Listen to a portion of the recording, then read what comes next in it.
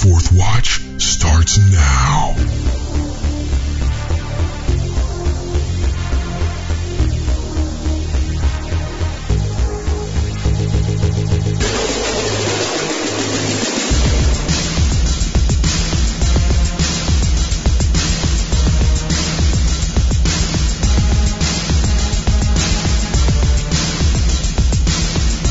Hello, everybody. You're listening to The Fourth Watch with Justen and L.A. on the Fourth Watch Radio Network. I hope everyone's having a blessed week. Tonight we're going to dig into another corner of the alien agenda as we investigate some further evidence presented by renowned author and investigator L.A. Marzulli. We'll be discussing some of the investigative research that he and his team are responsible for, which is setting us up for a future series that has been long awaited on the Fourth Watch. We've got a lot to cover, so let's go ahead and start the adventure. Submitted for the approval of the Fourth Watch Radio Network, I call this episode Aliens Unleashed with L.A. Marzulli. Now, before we get with L.A. Marzulli, there are some things that I'd like to bring up and disclose to you guys. You'll all remember last week I talked about the shocking interview with a former attorney for the World Bank and her claims regarding the second species of beings that are living on Earth, as well as living in the Vatican. She kindly got me in touch with a doctor who was involved in the research, and we did an interview. Now, strangely, he began going soft on the topic and sort of tried to move away from some of the information during the interview. And this is strange because this is information that he had been keen on beforehand. I don't want to speculate too much into the reason behind this, but it caught me off guard for sure. But what really was odd was that a strange energy manifested in the interview, and it haunted me for more than several days. It was a lingering demonic presence that somehow attached onto me. I wasn't sure what was going on, and I tried to write it off as just a normal spiritual attack. Unfortunately, it began getting worse and worse, escalating, and it was oppressing my spirit in an extremely weird way. I even began to get a little overwhelmed, and I had to take some time away from the computer to clear my thoughts. But it followed me around. Finally, through prayer and rebuking, this entity was cast off, and I went into the computer and I deleted the interview and all the related materials. I knew that there was something demonic in this interview that could easily be transferred to my audience, just as it was transferred to me, which is why I made the decision to can the interview. Now, many people write me and ask me about the types of spiritual warfare that I deal with, that I experience in my personal life. People just know that because of the topics that I cover, the type of ministry that I have, I'm under some major demonic attack. And this is no secret. This is no surprise. Most of you listening are probably nodding your heads right now. But this particular event caught me off guard. It was totally coming in from left field. I didn't see it coming, and it just really bogged me down. And this is a testimony to the fact that all of us are susceptible to these types of demonic attacks. Even amidst our ministry work, sometimes we forget that the target on our back gets bigger and bigger when we're serving the Lord. Now, here I was working on a project for the show, and the enemy came along and blindsided me in a way that I would have never expected. Now, what I will tell you guys is that the general summary of the interview was that there are at least two species of hominoids, according to the doctor, one being classified scientifically as Homo capensis, and one of the others is referred to as coneheads, just like the comedy movie with Dan Aykroyd. Interestingly, the coneheads, as well as some others, don't have molar teeth. This stuck out to me because many people who claim to having been abducted say that they have had implants put into or underneath their molar teeth. I've even read accounts of people having their molars completely removed. This struck me as an ironic coincidence, to say the least. The last thing I will say about the interview is that according to this particular doctor, who takes an extremely scientific and unbiblical perspective on this whole phenomena, he believes there is a sinister agenda being carried out by these beings, which is to control the societies and the systems of the world, including our politicians, our leaderships, religions, and even the world economy. Now, I definitely believe he's partially right here, but he denies the underlying realities of what these Nephilim hybrids truly are, as well as the historical conception of these beings. So with that out of the way, We will be discussing some pretty wild topics tonight, so before we bring on L.A., we're going to go through a few abduction cases just to set the scene for tonight's discussion. On September 19th, 1961, Betty and Barney Hill of New Hampshire were returning home from a trip to Canada when they spotted a brightly lit cigar-shaped craft in the sky that seemed to be coming toward them. The Hills stopped, and they looked at the flying object through binoculars, claiming to see several figures in the windows of the spacecraft that did not appear to be human. Afraid, the Hills got in their car and they kept driving. 2 hours later, the Hills regained awareness and found themselves 35 miles away from where they last remembered driving, and with no memory of the last 2 hours of their lives. Betty's dress was ripped, Barney's shoes were badly scuffed, and both of their watches had stopped at the same time. The experience bothered the Hills for several years, until they finally sought help from a psychotherapist. It was during their separate hypnosis sessions that their memories of being abducted, taken aboard a spacecraft, and being given physical exams by short gray aliens came back to them. Today there is a historic marker on the highway where the Hills had their supernatural experience. On January 25th, 1967, homemaker Betty Andreessen and her family were astounded when the electricity in their home suddenly went out and a bright red light shined in through their kitchen window. When the family looked outside, they saw 5 creatures hopping toward their house. The creatures then came straight through the solid wood door and instantly put the entire family into a trance. The aliens were described by Betty and her father as being short and without any usual human characteristics. And one of them was clearly the leader, she said. They communicated only telepathically. And Betty felt calm and unconcerned even while everyone but herself and her father were in a state of suspended animation. This sounds very similar to the phenomena of hypersuasion. Now, hypersuasion is where a force bewitches someone into a state of total agreement, generally against their normal state of thinking. Betty was then taken aboard a spacecraft and was given invasive and sometimes painful examinations. Roughly 4 hours later, Betty was returned to her family, and the aliens released them all from their trance, and they hypnotized Betty so that she would forget much about her time on the mothership. 8 years later, still plagued by the vague memories of her experience, Betty underwent 12 months of extensive psychiatric evaluations and a slew of psychological and medical tests, including regressive hypnosis and even polygraphs. After all was said and done, it was determined that Betty was sane and believed everything about her vivid alien abduction experience. Her case is one of the most famous UFO abduction cases to date. Now, this next account is particularly compelling, as it's a testimony of a decorated Air Force sergeant. Around 1:15 a.m. on August 13, 1975, Air Force Sergeant Charles L. Moody was in the desert of New Mexico watching a meteor shower when he saw a large glowing flying saucer moving toward the ground as if it was going to land. Moody was understandably frightened, he said, so he ran to his car, but it wouldn't start. Just then, Moody heard a loud, high-pitched sound, and as the UFO hovered nearby, he could see small, human-like forms on board the ship. When the high-pitched sound stopped, Moody felt his body go numb, and the next thing he knew, an hour and a half had gone by, and he was watching the spacecraft disappear back into the dark night sky. The next day, Moody began experiencing back pain and a strange rash, so his doctor advised him to try a sort of self-hypnosis to alleviate his pain. During the course of his meditations, Moody recalled being taken from his car and brought aboard a spaceship. He was placed on a metal table, and he spoke to the aliens telepathically. After he agreed to cooperate with them, they showed him parts of the spacecraft and even passed on information to him.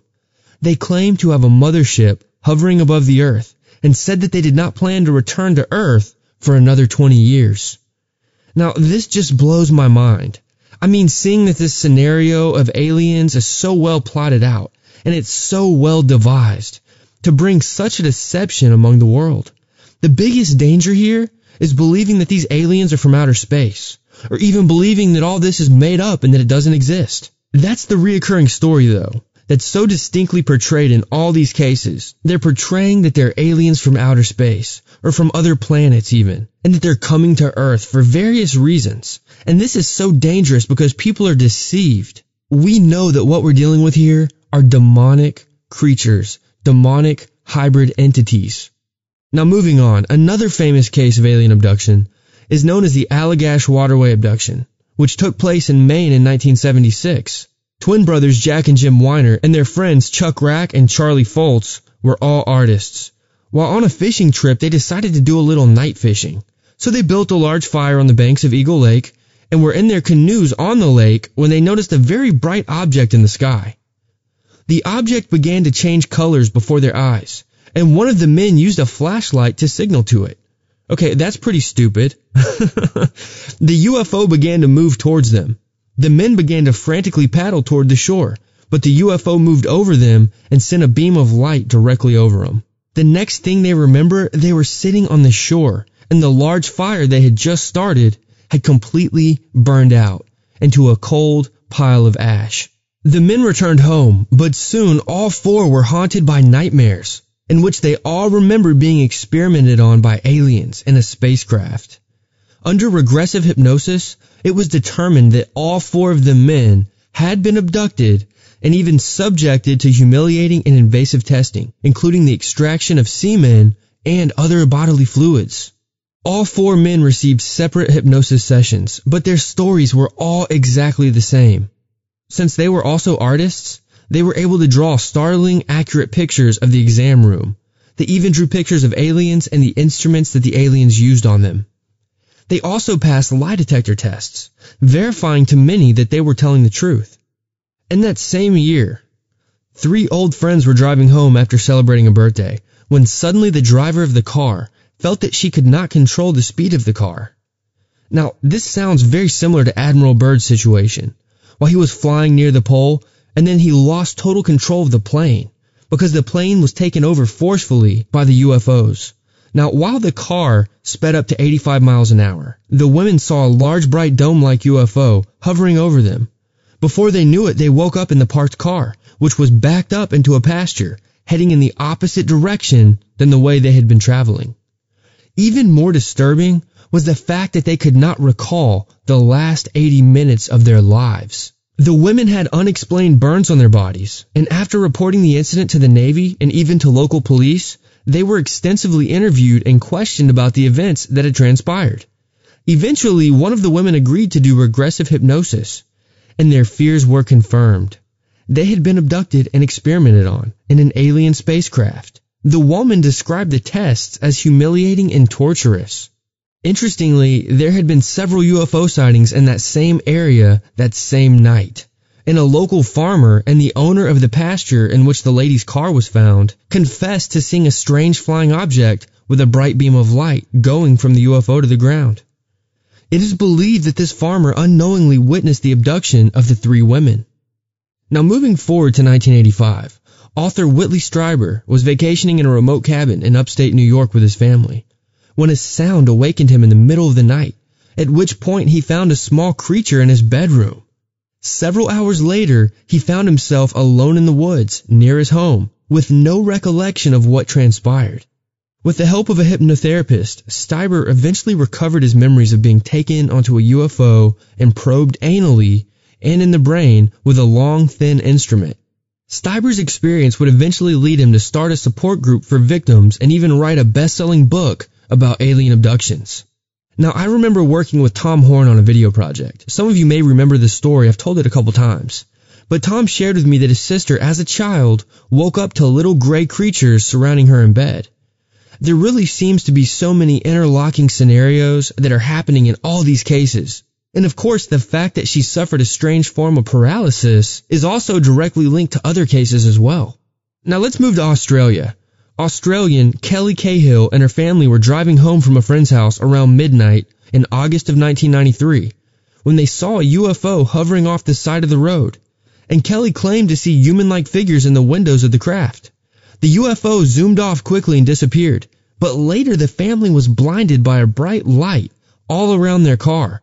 Kelly reported feeling instantly relaxed in the light. So generally people go into a shock when they see stuff like this, but what's really interesting is that when the light hit them, when they were basking in this light, she instantly was relaxed.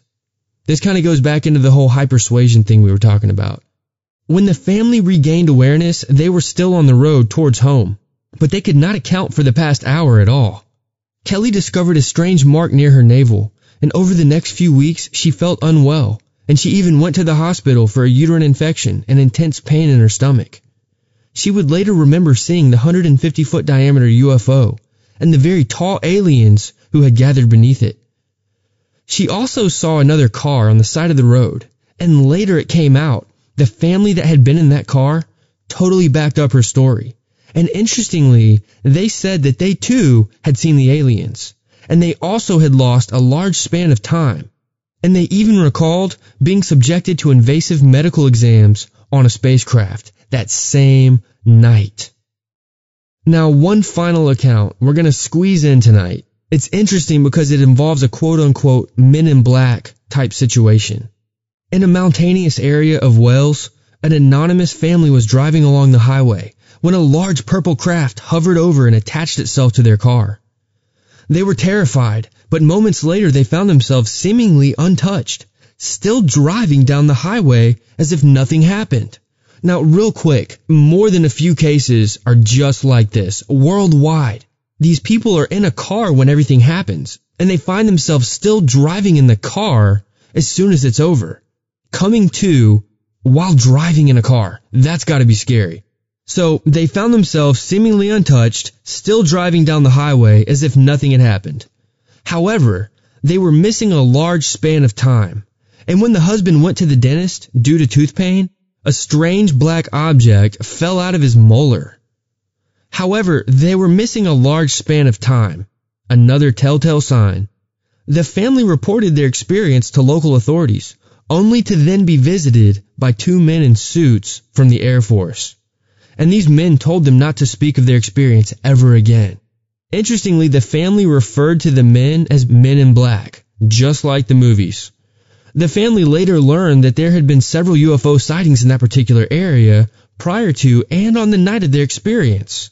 So just like many other accounts worldwide, they were part of a group abduction in the same area on the same night.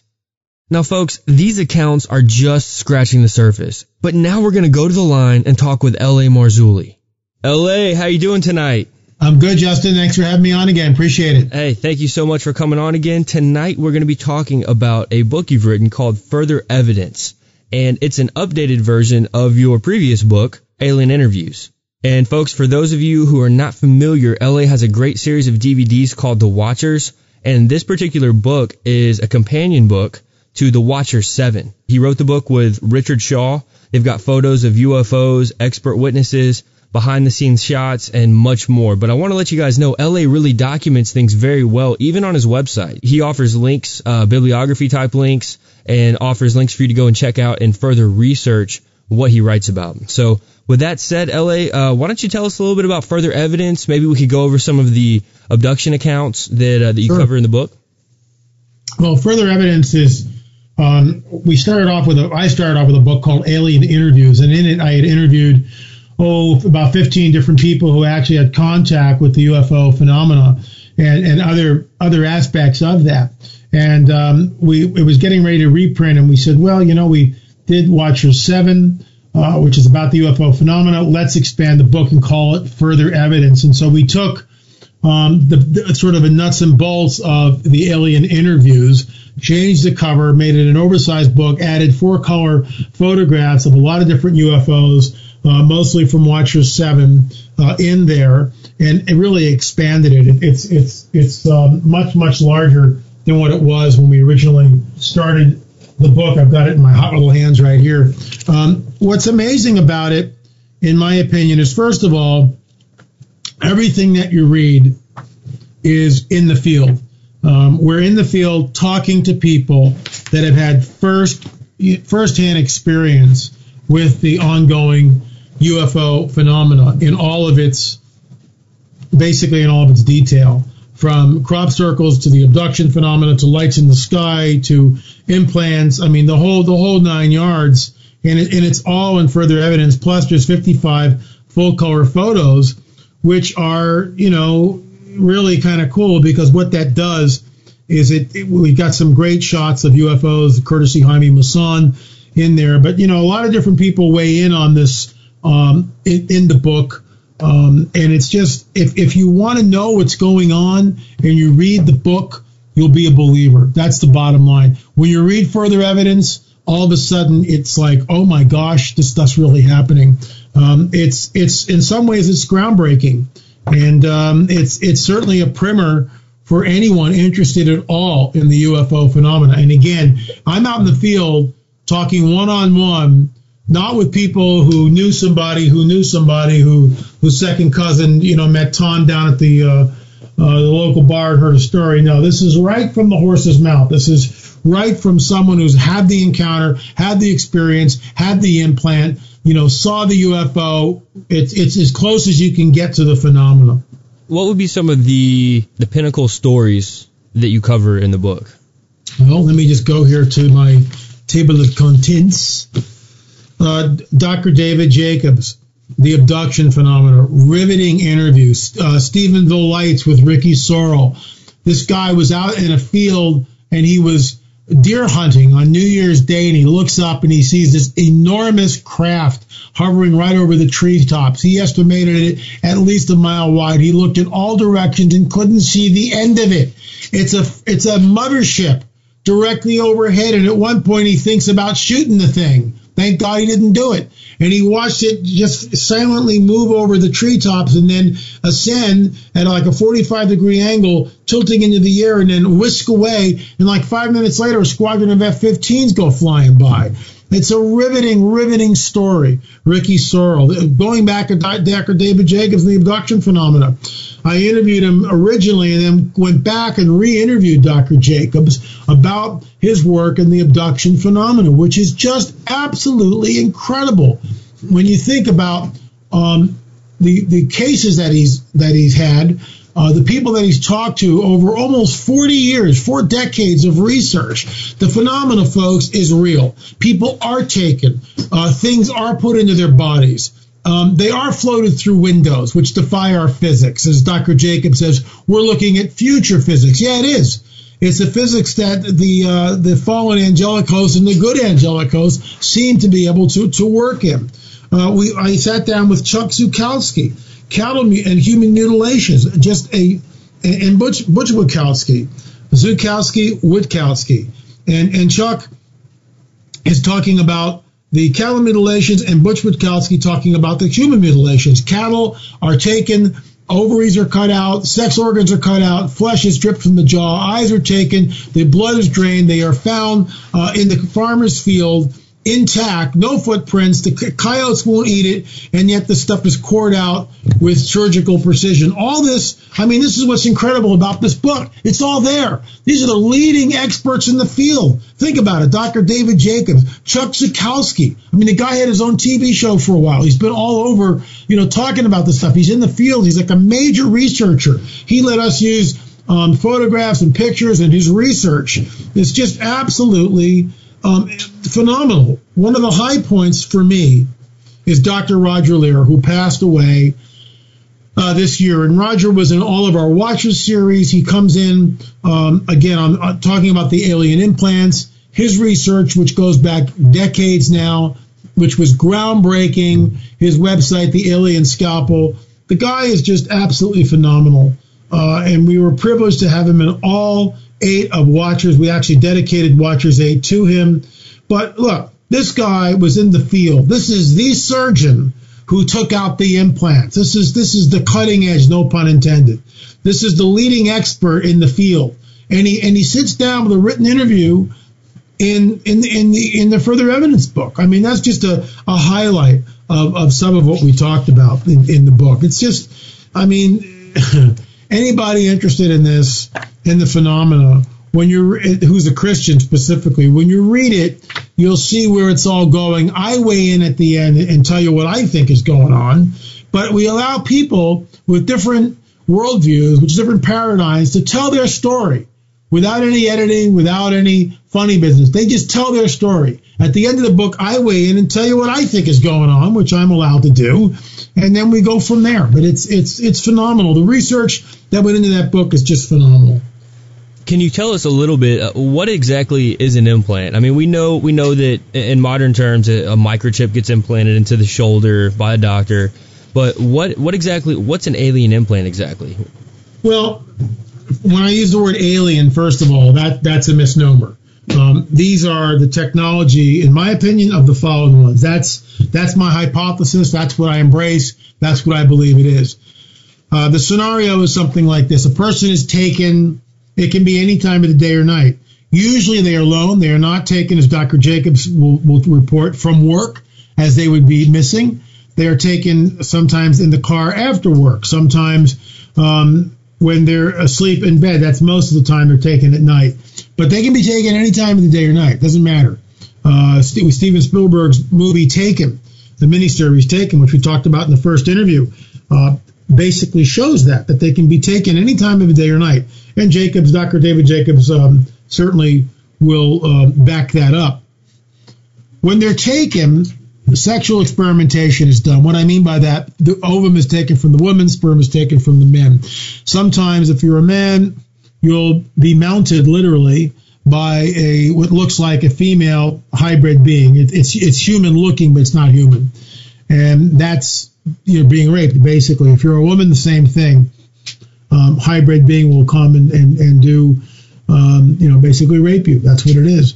With the woman, she finds herself pregnant. With the man, he's re-abducted years later and said, these are your children, these are your offspring. And it's very unsettling. The implants oftentimes go up through the nasal cavity into the brain, and they can't be removed. Other times, the implants are embedded in the arm, below the knee, which is the one that we took out, different parts of the body.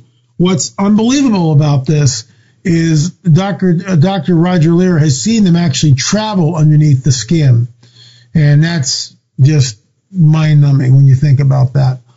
They also give out a radio frequency of different gigahertz, but the one we discovered and removed was about 330 gigahertz, and it was giving out that signal, that radio signal. So here's this implant about the size of a pencil lead in below a man's knee, giving out a radio signal of 330 gigahertz. How's that possible? When we took a Gauss meter, which measures the magnetic field, the same implant, which, by the way, showed no wound of entry where the implant was below his knee. And we knew where it was because we had x-rays and we had CAT scans, so we knew there was a metallic object below this man's knee.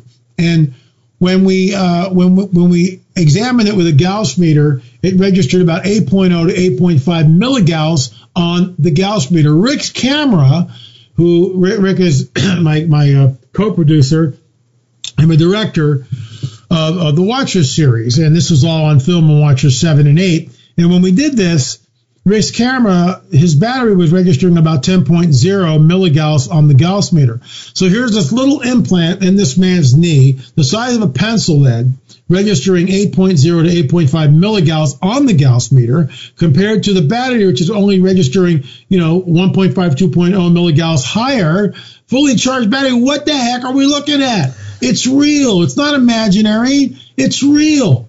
And when we went to take it out, high strangeness happened in the operating theater, and I can tell you about that if you're interested. So we're dealing with the technology of a microchip that supersedes what we know of in our medical field. Completely. We have no idea what this thing does. I'll use the analogy that Dr. Stanton Friedman uses, and I think it's great.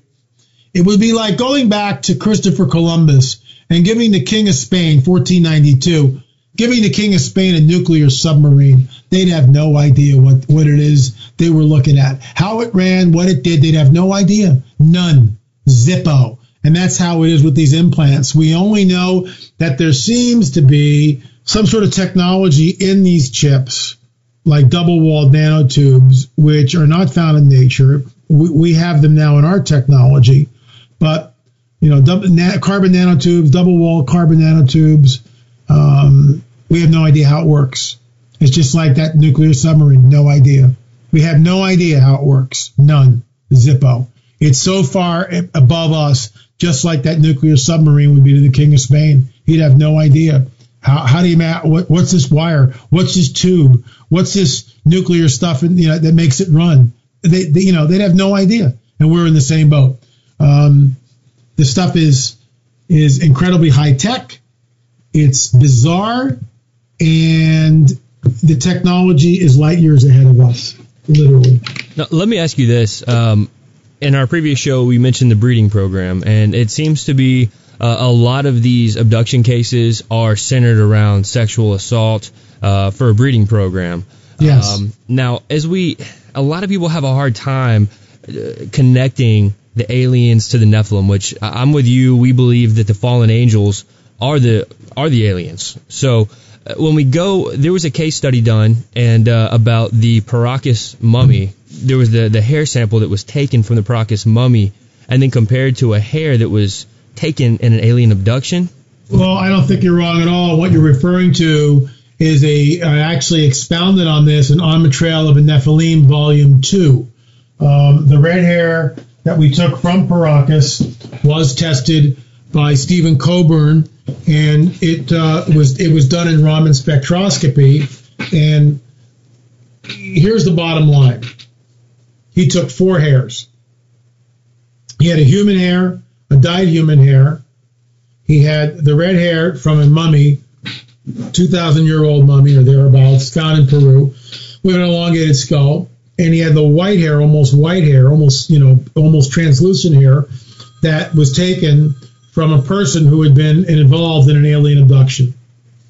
Put them all in the Raman spectroscopy. He's got no Nephilim dog in the hunt. You got to understand that. He doesn't believe like I do. He believes in the alien paradigm. That's what he believes in. So he's got no Nephilim dog in the hunt like I do. And he doesn't know, what this red hair is.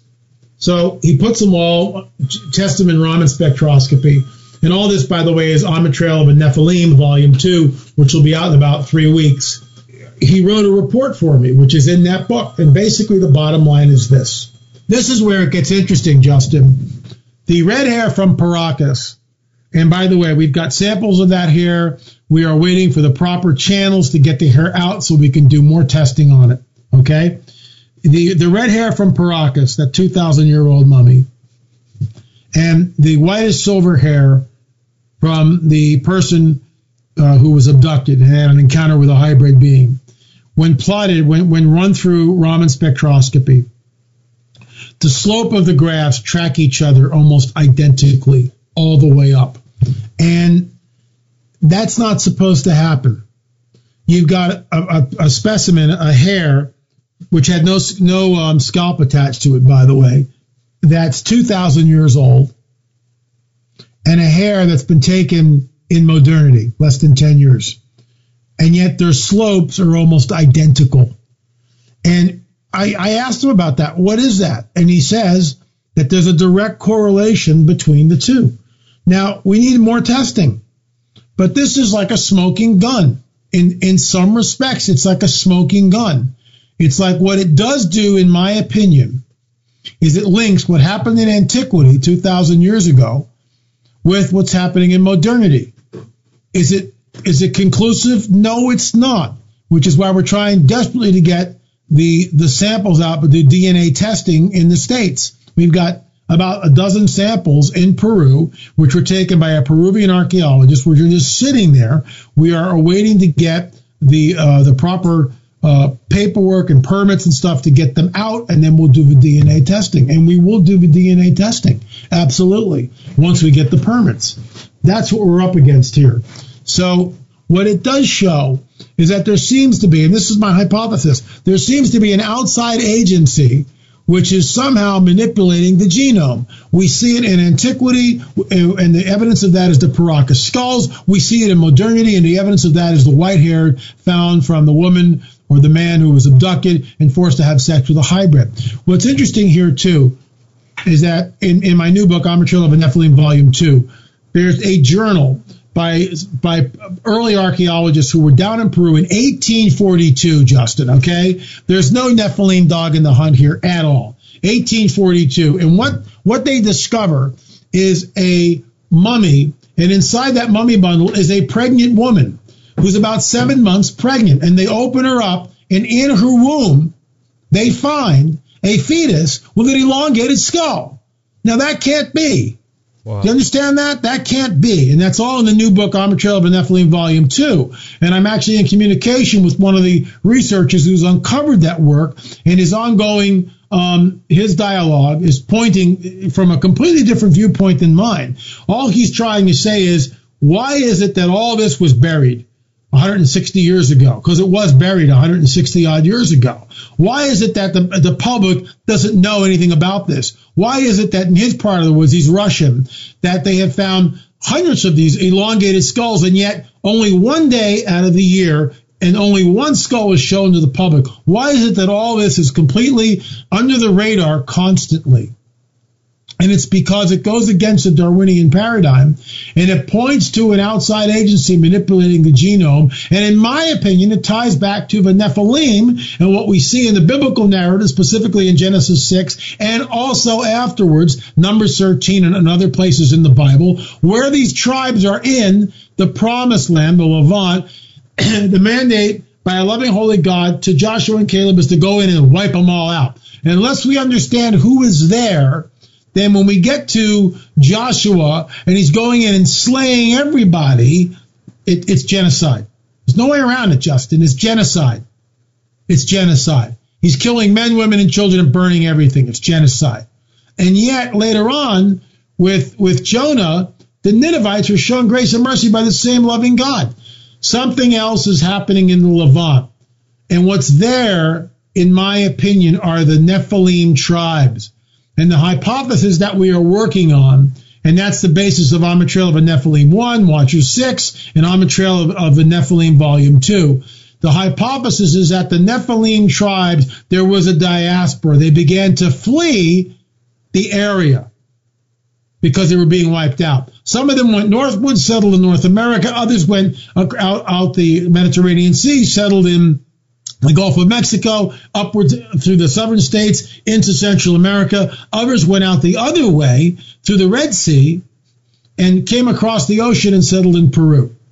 That's the hypothesis. So you then say, well, if that's true, L.A., where's the evidence? The evidence is all around us, Justin.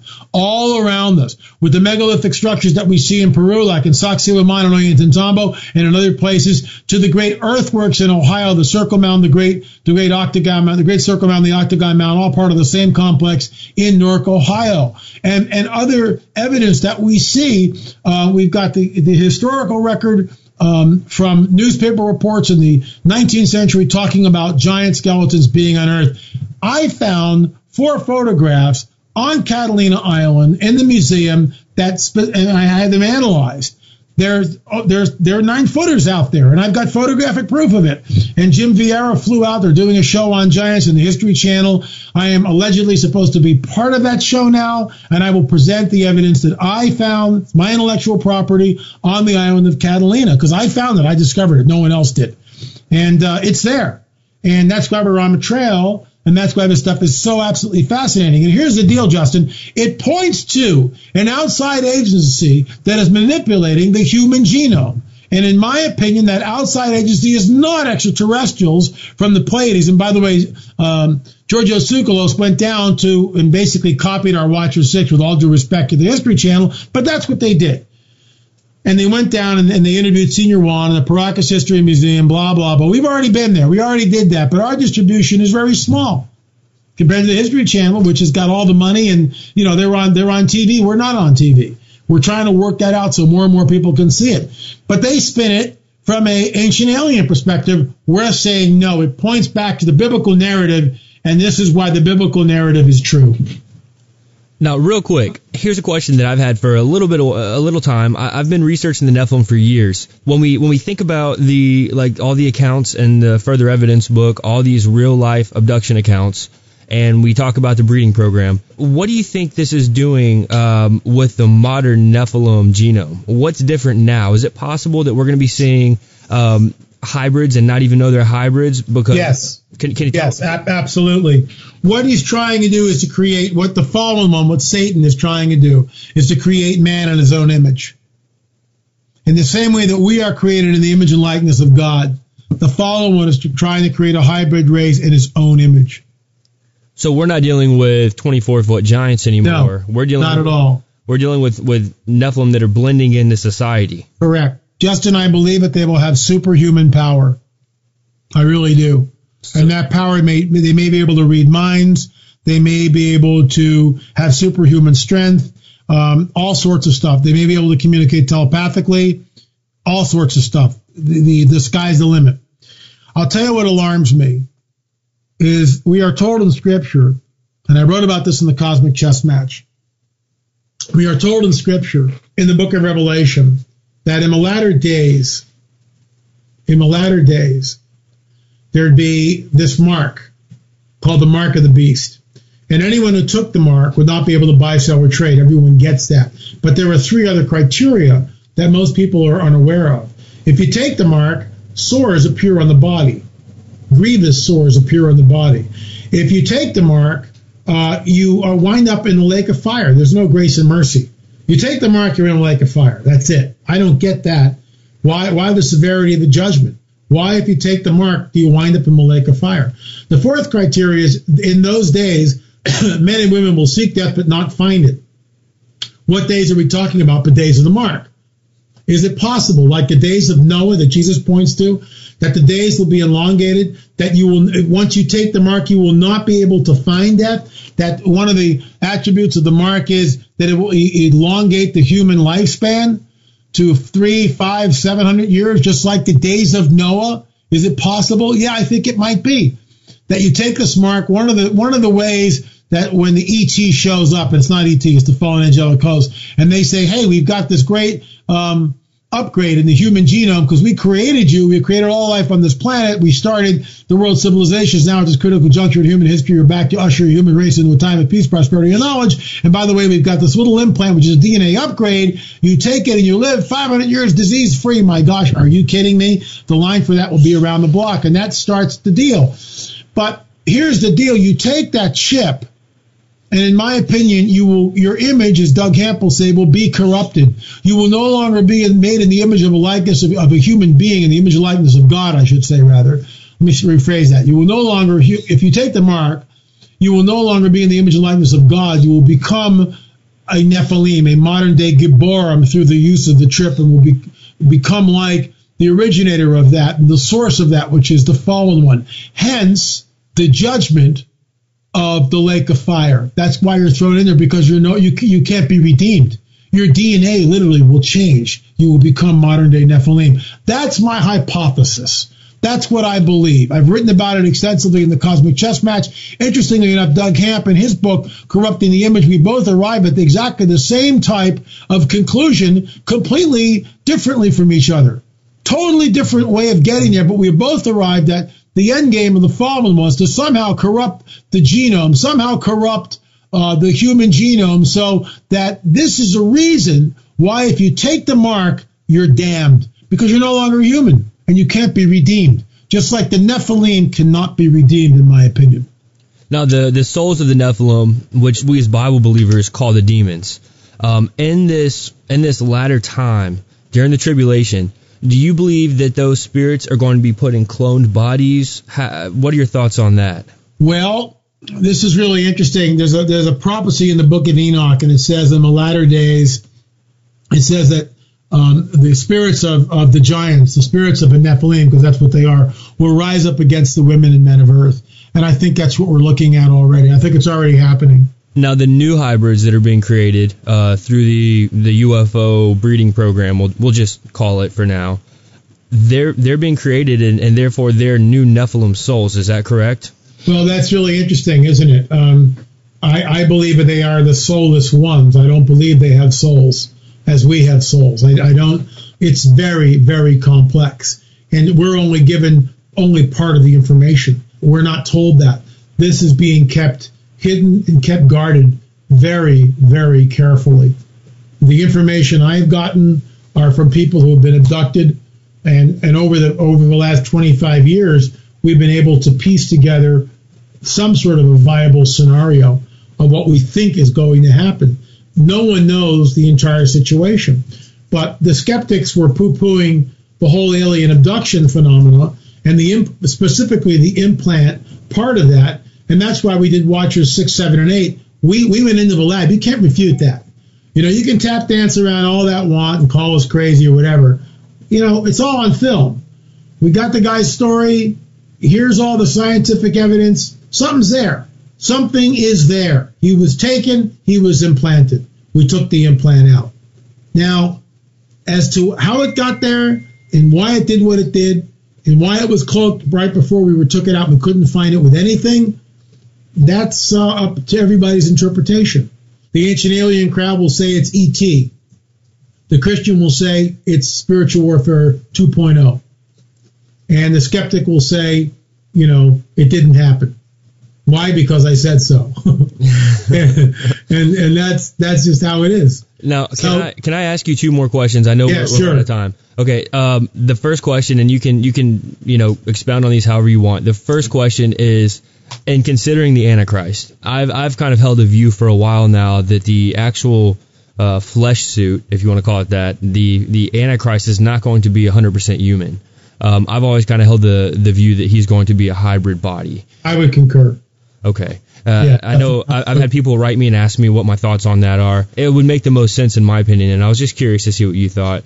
The other question I have, in the last days, we'll just specifically say during the Great Tribulation period, with the Nephilim, what do you think the ties are? I've talked to Tom about this, Tom Horn. I'm curious to get your take on the Locust Army. The Locust Army is really interesting, and I believe that the enemy is creating something. A good visual of this is Lord of the Rings, when Saruman is creating the Uruk-hai. And you can see I'm a Lord of the Rings fan. But he's creating the Uruk-hai, and I think that the fallen one, he's taking components of the DNA and creating some sort of a locust army. I think this is some sort of a demonic army that's cooked up in Hell's Kitchen, to use Russ Disdar's term. You don't believe that it's something that specifically comes out of the bottomless pit? No, I believe it does come out of the bottomless pit. I believe that's where it's being cooked up. Okay. Now, you sparked my thought. I'm sorry. Can I ask one more question? You can ask anything you want, man. Okay. I did a series a while back on the Hollow Earth. And sure. I know there's a lot of strange theories there, but I also know there's a lot of fact that backs up a lot of the theories. Yeah. What do you think the correlation is to the Hollow Earth and what's going on right now? What do you think something's going on in Antarctica? What are your thoughts on that in relation to the UFO phenomena? Well, the short answer to that is yeah. Absolutely, there's something going on there. I think the Hollow Earth has a lot of validity to it. I really do.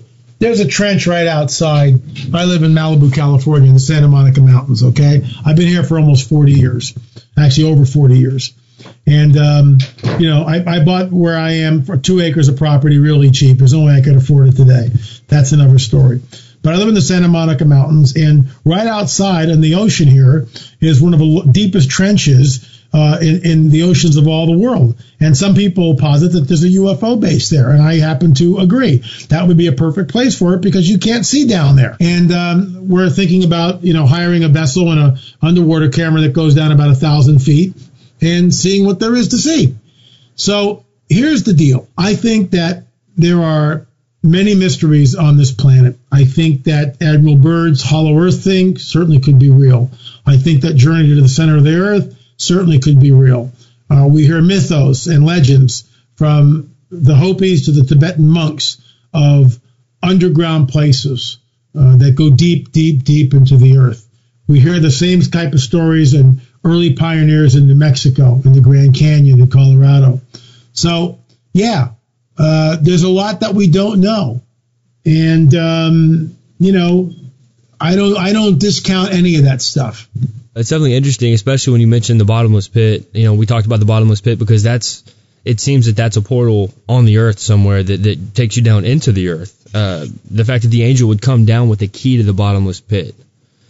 So I think there's a lot of biblical, or I'll say there's definitely some biblical evidence, in my opinion, as to the hollow earth and demonic activity taking place inside the earth, even in the book of Job, where you have Satan walking to and fro up and down in the earth. So, I definitely think there's a big connection there. I'm excited because we are living in a time, like you told me the other day, we're living in a time where things are happening that we never would have thought would be happening in our lifetime. Everybody, be sure to go to www.lamarzulli.net. Check out the Watchers DVDs. LA has a great series of DVDs. They're very affordable. He's got his speaking engagements on DVD as well. Great books. And LA, I want to thank you again for coming back on the show. And we will definitely look forward to having you on to talk about On the Trail of the Nephilim Part 2. Love to do it, Justin. Thanks for having me on. Considering all of the different attacks that Satan plots on the believer, I want to talk tonight about joy. True joy. Lasting joy. This is a topic of much relevance as we live in a time where so many Christians are struck with anxiety, stress, depression, fear, and even despair, just to name a few. We also suffer the effects of longing for certain things that never come to pass, which also leads us into depression. As I mentioned my story of spiritual attack this last week surrounding my interview with the doctor, I even experienced a mild case of depression that just set over me. So many people struggle with so many different issues every day, and the side effect or the result of those issues and attacks are emotional and spiritual. The things that take place in our daily lives directly affect our spirit. I can remember getting into trouble all the time in school when I was a kid, and even in trouble with the law one time as a teenager. I could see the effect that it had on my parents. My parents each dealt with it differently, but my mom really couldn't hide how hurt she was. I really pushed her to the limit, and even beyond, more times than not. We all can relate in some fashion, as we're all affected by circumstances and trials in this life that are many times out of our control, and our spirit and our emotions suffer greatly in those events. I truly hope that this study tonight is going to help shape our hearts, minds, and attitudes for a more joyful living as we open our hearts and grow in Jesus Christ. It sometimes seems like happiness comes only in small quantity compared to the drawn-out course of events we live through each day. So before we get started, I just want to define happiness. One writer explains it like this: happiness is an attitude of satisfaction or delight based upon some present circumstance. Happiness is related to happenings. Happiness is related to happenstance. Happiness is related to the word hap, which is the root word, which is a word that basically conveys the idea of pure chance. Happiness is that which you can't really plan and program. It may happen, it may not happen, and it seems so elusive, but it's related to the delight or the satisfaction that is tied to an occasional happening, a chance circumstance. And that's the best that men can do when it comes to happiness. Now, on the other hand, when we talk about joy, we're not talking about something that's related to chance at all. We're not talking about something that's related to circumstances at all.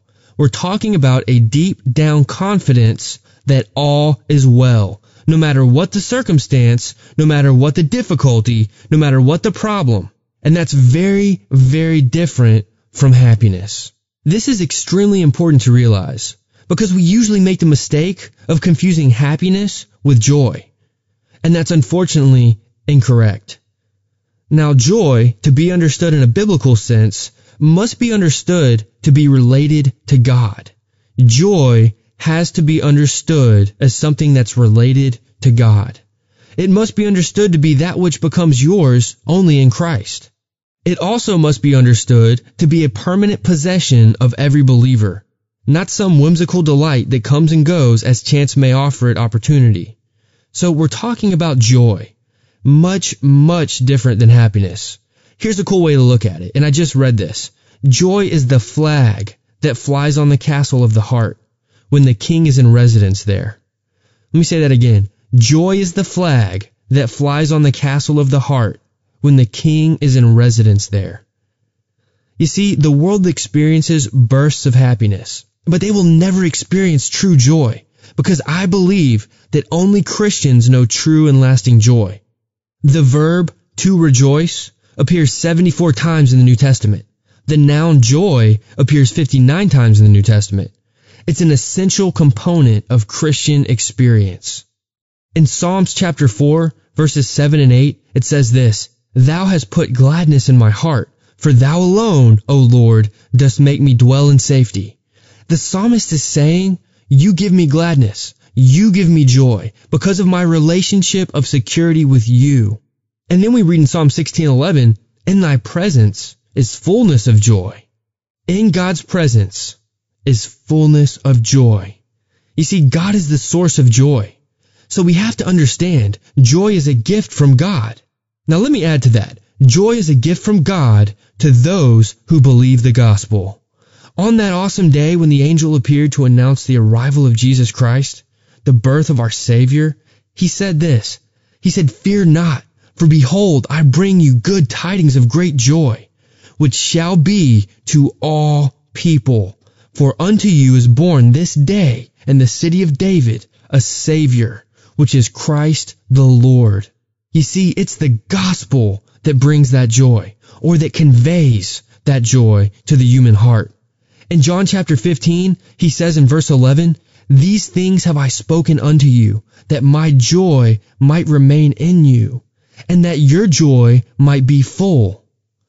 Christ came to proclaim a gospel that would give men joy.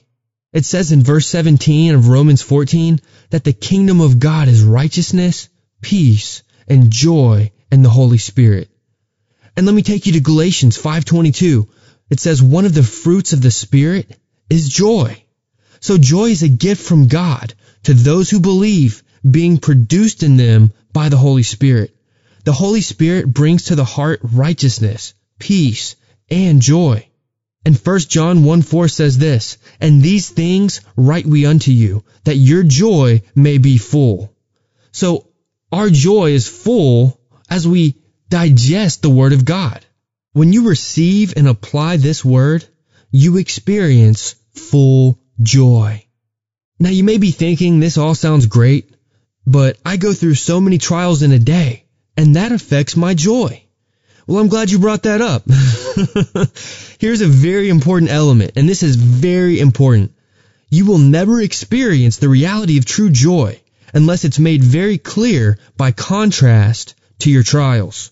It is in a very real sense known only by its contrast. Sadness, sorrow, difficulty. 1 Thessalonians 1:6 says it like this, "And ye became followers of us, and of the Lord, having received the word in much affliction, with joy of the Holy Ghost." Now that really sums it up. The Holy Spirit, the tribulations we go through, the Word of God, and the joy. In 2 Corinthians chapter 6 and verse 10, it says, "As sorrowful, yet always rejoicing." In other words, you're going through sorrowful circumstances, but always rejoice. How about James chapter 1 verse 2? "My brethren, count it all joy when ye fall into diverse temptations." And then the words of Peter in 1 Peter chapter 1, 6 through 7, "Wherein ye greatly rejoice, though now for a season, if need be, you are in heaviness through manifold temptations, that the trial of your faith, being much more precious than of gold that perisheth, though it be tried with fire, might be found unto praise and honor and glory at the appearing of Jesus Christ." Now that really is a lot to take in, but it speaks so clearly of a future hope we have at the appearing of Jesus Christ, Yeshua. Now according to Romans 12:12, we are to be rejoicing in hope, patient in tribulation, continuing instant in prayer. 1 Peter chapter 4 and verse 13 says this, "But rejoice, inasmuch as ye are partakers of Christ's sufferings, that when his glory shall be revealed, you may be glad also with exceeding joy." In other words, endure with joy now because you know the joy that is to come. And this is even reaffirmed in Jude 24. "Now unto him that is able to keep you from falling, and to present you faultless before the presence of his glory with exceeding joy." That's the believer's joy. That's the theology of joy right there. It's a gift from God to those who believe the gospel, being produced in them by the Holy Spirit as they receive and obey the Scripture, being mixed with trials, and they set their heart and their hope on the future glory. That's the theology of joy in a nutshell. So what's missing from that equation in your life? Being a Spirit-filled, Bible-believing Christian who receives and obeys the Word of God, persevering through trials, while setting your hope and your heart on future glory. I think I can tell you what tends to get forgotten so often. The setting of our hope and our hearts on future glory. I mean, we know as followers of Yeshua that we are promised future glory. But what happens is these circumstances, they come and they get in the way, and they kind of eclipse the light of our future glory in Christ.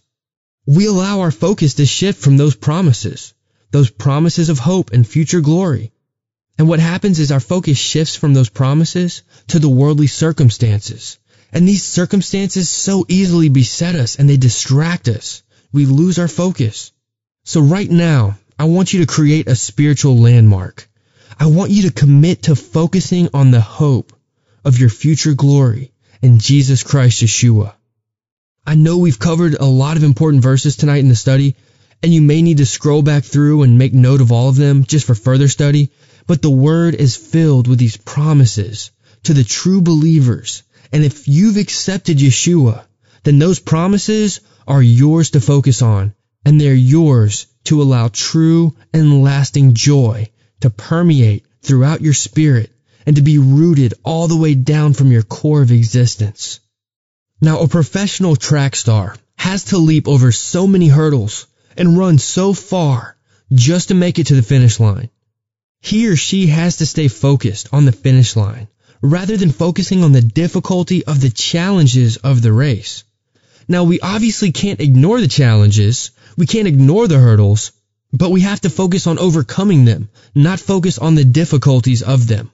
If the athlete were to set their eyes on the difficulties and focus on the difficulties, then the course is going to be much harder to complete. So focus on the promises that await us as true believers, knowing that our future hope exceeds the trials that we face on a daily basis. We have so much reason to rejoice in Yeshua, friends, even amidst our trials and struggles. So let's keep our focus on Him, and let's really strive to live His Word each and every day. If you're listening right now and you haven't accepted the Lord Jesus Christ Yeshua as your personal Lord and Savior, and you haven't accepted His holy sacrifice on the cross to pay for your sins, it's absolutely impossible for you to have a solid understanding of His Word. It's impossible to find protection from the demonic realm and the days that are fast approaching, friends. And furthermore, it's impossible to have peace with Yahweh Elohim, the God and Father of the Lord Jesus Christ Yeshua. But here's the good news. You can start anew right now. You can repent of your sins and have the wages of your sins paid in full. Now is the time to repent and turn away from your sins and make right with the will of God. You see, the Bible declares that we don't know what tomorrow holds, so we must take action with the time that we have right now. Repentance is the first step. This means turning 180 degrees from your past thoughts, actions, and lifestyles that are in opposition to the Most High God. Because of Jesus Christ Yeshua and His once and for all sacrifice, you can be forgiven of your iniquity and every sin you've ever committed. Yahweh is a jealous God, but He's also rich in mercy, and tonight, if you're willing to admit your wrongs and repent, He's willing to show you that mercy right now, friends. The wages of our sin is death, but tonight we can receive the gift of God, which is eternal life. But as it says in Romans 6:23, only through Jesus Christ our Lord. There's no other way to come to God, folks. There's no other way to get salvation. You can't earn your salvation by good works. Fact is, Jesus Christ is the only way. Every other way, folks, leads to hell. There's no authentic way to the Father but Jesus Christ Yeshua. I'm so thankful that God sent His only begotten Son to die on the cross, a living sacrifice, and shed His sinless and perfect blood to pay the debt of our sins and the ability to be seen as blameless before God on that day of judgment.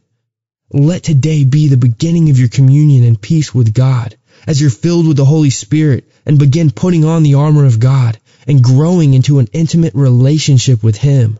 It's the will of God that you don't perish, but rather that you repent and enter into a relationship with Him based on His terms. If you're not sure of what God's terms are, I want to challenge you to start reading your Bibles. If you don't have a Bible, get one and learn firsthand what God expects from you. Christ is our only hope, friends, and my prayer is that you believe on Him tonight. That's the most important part of the show, and by far the most important decision you will ever have to make in this life. Amen. It's been an interesting adventure tonight, and I hope you've all enjoyed this broadcast. If you ever miss a show or would like to go back and re-listen to an old one, every show is archived in high-quality streams on my website, fourthwatchradio.blogspot.com. That's the number 4thwatchradio.blogspot.com. fourthwatchradio.blogspot.com. There you'll find every broadcast dated and summarized for your convenience.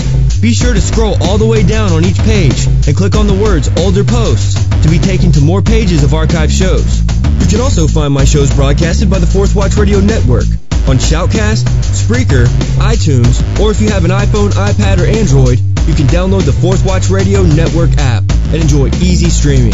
For higher quality broadcasts, stay tuned in via fourthwatchradio.blogspot.com for all the latest shows. Like us on Facebook and feel free to add my personal page as well. If the Fourth Watch is ministered to you and you would like to help support this ministry, you can follow the link on our website.